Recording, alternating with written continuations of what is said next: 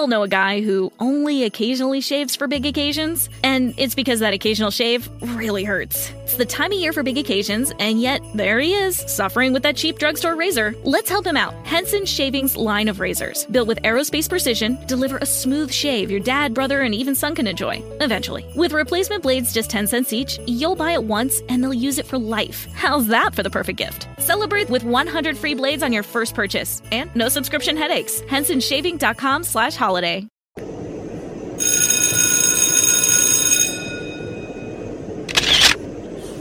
Funny. I just done a recording. I didn't even have the recording on, so I got to start over again. I do that a few times, and I get to moving. I done all that 5-minute recording without recording, so I had to start over again. Okay. Now this is what I was talking about.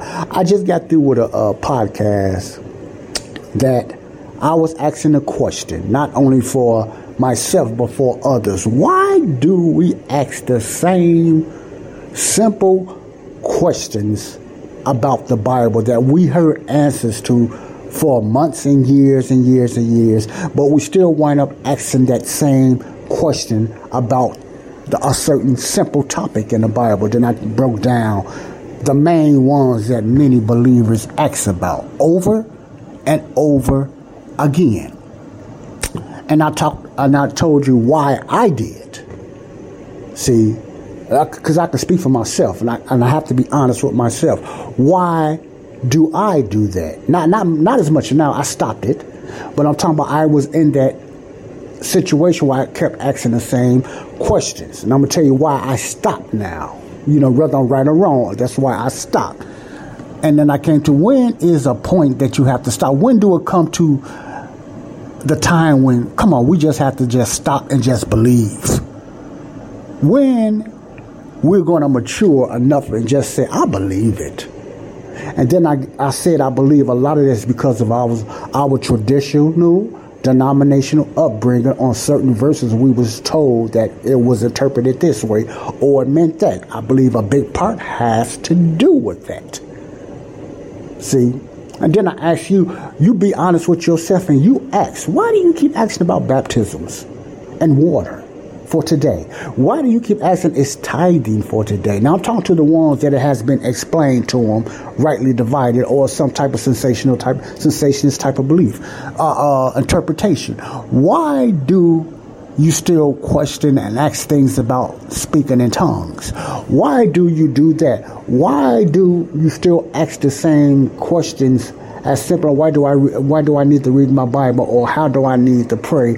Or is God punishing me for the sin? Or do I have to keep confessing my sins? Even though you heard hours of courses telling you that why it's not for today, but you still you happy and you gung-ho, but you wind up months later or so, I don't know the time, asking the same questions. All of us get caught up asking the same simple Bible questions about a certain verse or a topic, even though we've been taught about it. We could almost have a master's degree of courses on certain topics that we wind up asking that question again.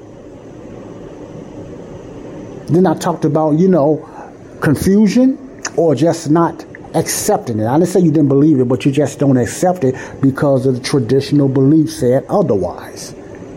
And the flesh, not your spirit, man, but your flesh just does not accept it. There is a reason why people ask the same questions.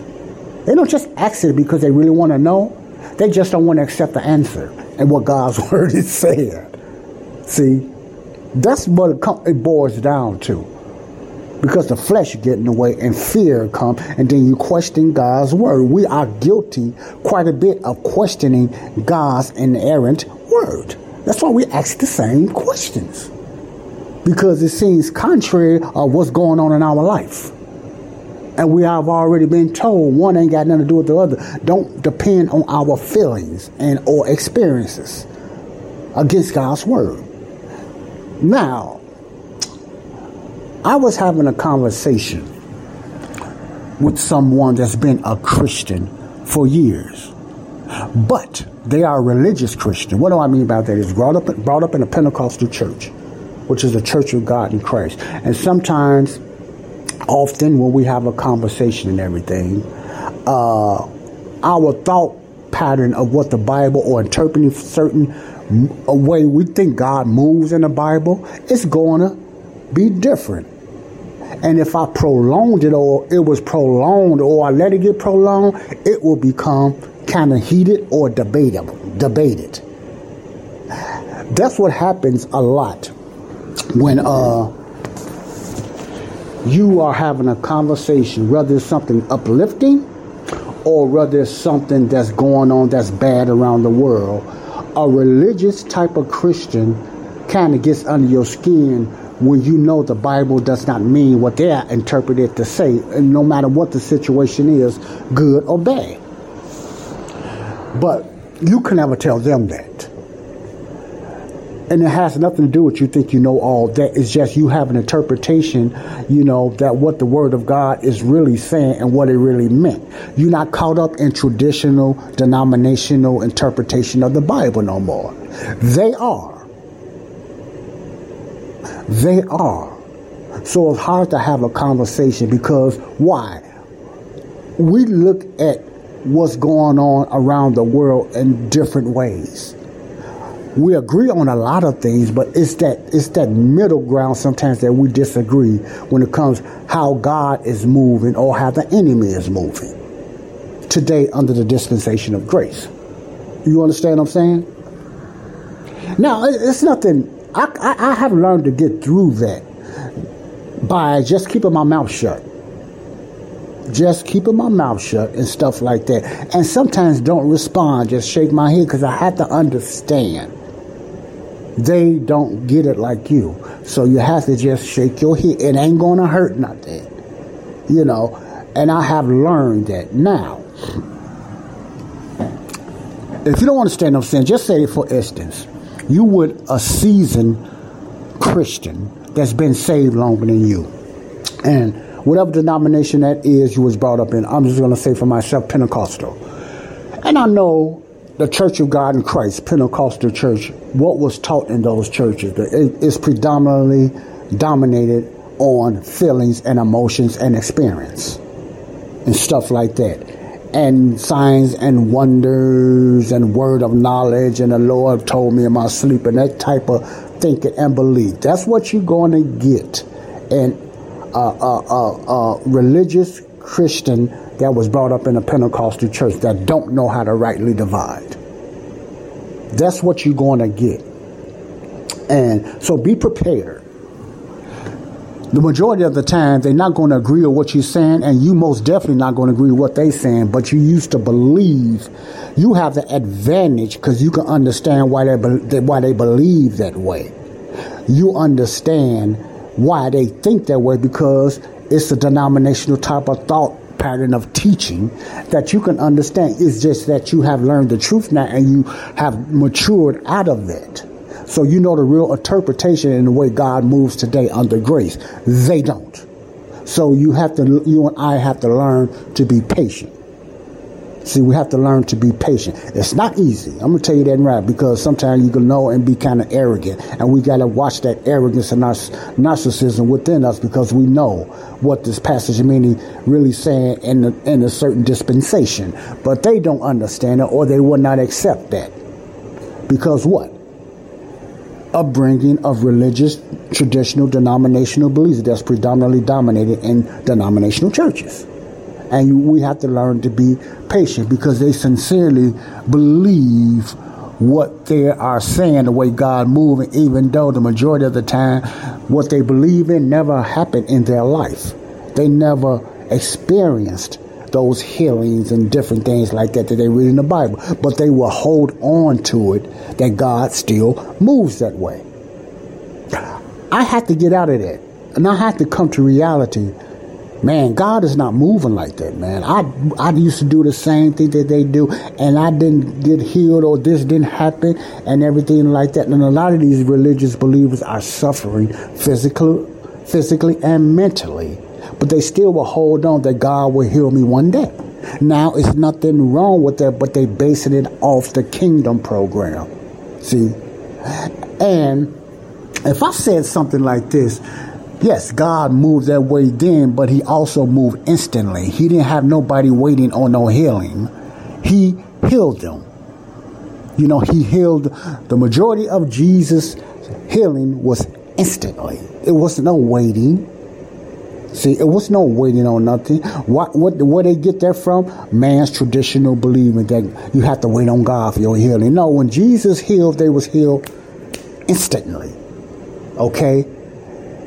And they really don't ever pay attention to that because of denominational, man-made, traditional belief, upbringing in a Pentecostal church.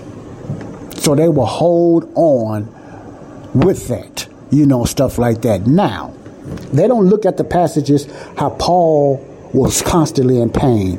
The Apostle Paul had bad eyes. The Apostle Paul got beat over and over again. I can imagine he was not in good, healthy, physical health condition. Physical, that is. His mind was outstanding because he was led by the Holy Spirit. But his body was tore down. The Apostle Paul. He asked to be healed, I think in the book of Corinthians, you know, 3 times, and the Lord said, no, my grace is made perfect through my strength is made perfect through your weakness. So Paul suffered a lot physically in the Bible with no healing. Epaphroditus, some of his followers were sick. Timothy was also sick. They never got healed. Why? Because that gift and everything was ceased, as he talked about in 13 and 8. It has ceased. But many traditional believers go right over that. They ignore that. They ignore the teachings of Paul. That's why they don't know that. They ignore the teachings of Paul, and they stay embedded in the 4 Gospels and the book of Acts, early Acts. You understand what I'm saying? The majority of believers.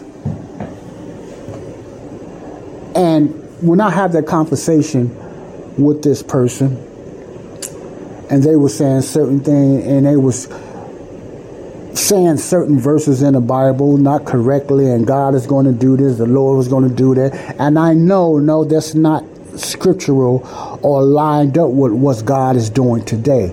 And in my heart, I said, no, it's sad because God is not going to do that. Now, God can do what he wants.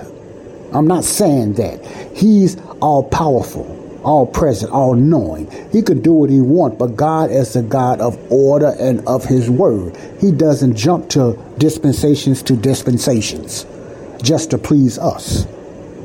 Because today we walk by what? Faith, not by sight. Sight meaning signs like Israel and stuff like that under the kingdom program. He's not finna hop back and forth just to please us. No, we have to follow him and stay in order with his dispensation and his plan that's in order for that particular time. You understand what I'm saying? Okay, I have a little bit over 2 minutes.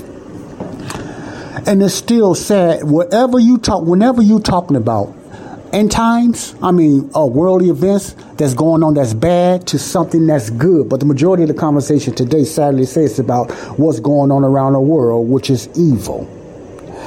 And many people will say their mind is focused on Jesus' second coming, and these are the prophesying signs that's going to happen in the world. And many do not talk about the rapture or the catching away of the church. First of all, there's no prophecy that's going to bring in a rapture. So the catching away can happen anytime. Even Paul thought it could happen in his day. The catching away of the church, the rapture. He thought it was going to happen this day because it never was prophesied. If it was prophesied, he would have knew it wouldn't have happened then. But the catching away of the church, was never prophesied. First Thessalonians 4:17 was never prophesied like the kingdom program for the Jews, Israel. You understand what I'm saying? So many people are still confused about the rapture of the church in Matthew 24, the second coming of Christ. So they kind of put it all together. So they talk like, I hope I'll be gone, or I can't wait. And me, this person was talking the other day. God never says how much we're going to go through before the rapture of the church, because the rapture is a mystery. It's one of the 7 or 8 mysteries Paul talked about. So that wasn't talked about as much. But my point is, and I'm going to end it like this. We have to learn to be humble, even though it's hard in the flesh anyway, to understand that the weaker vessel in the faith, we have been taught and how to rightly divide now. And we have to understand the majority of believers in Christians do not have it, do not understand it now because of past traditional beliefs. And how you do that, just remember, you and I used to be the same way. So we need to be humble, okay? God bless you all. This is Joseph Brownlee with Body of Christ Real Talk. Topic of the day. It's time to be patient, and it's hard, but it's doable. God bless. Bye-bye. Love y'all. We all know a guy who only occasionally shaves for big occasions, and it's because that occasional shave really hurts. It's the time of year for big occasions, and yet there he is, suffering with that cheap drugstore razor. Let's help him out. Henson Shaving's line of razors, built with aerospace precision, deliver a smooth shave your dad, brother, and even son can enjoy, eventually. With replacement blades just 10 cents each, you'll buy it once, and they'll use it for life. How's that for the perfect gift? Celebrate with 100 free blades on your first purchase, and no subscription headaches. HensonShaving.com/holiday.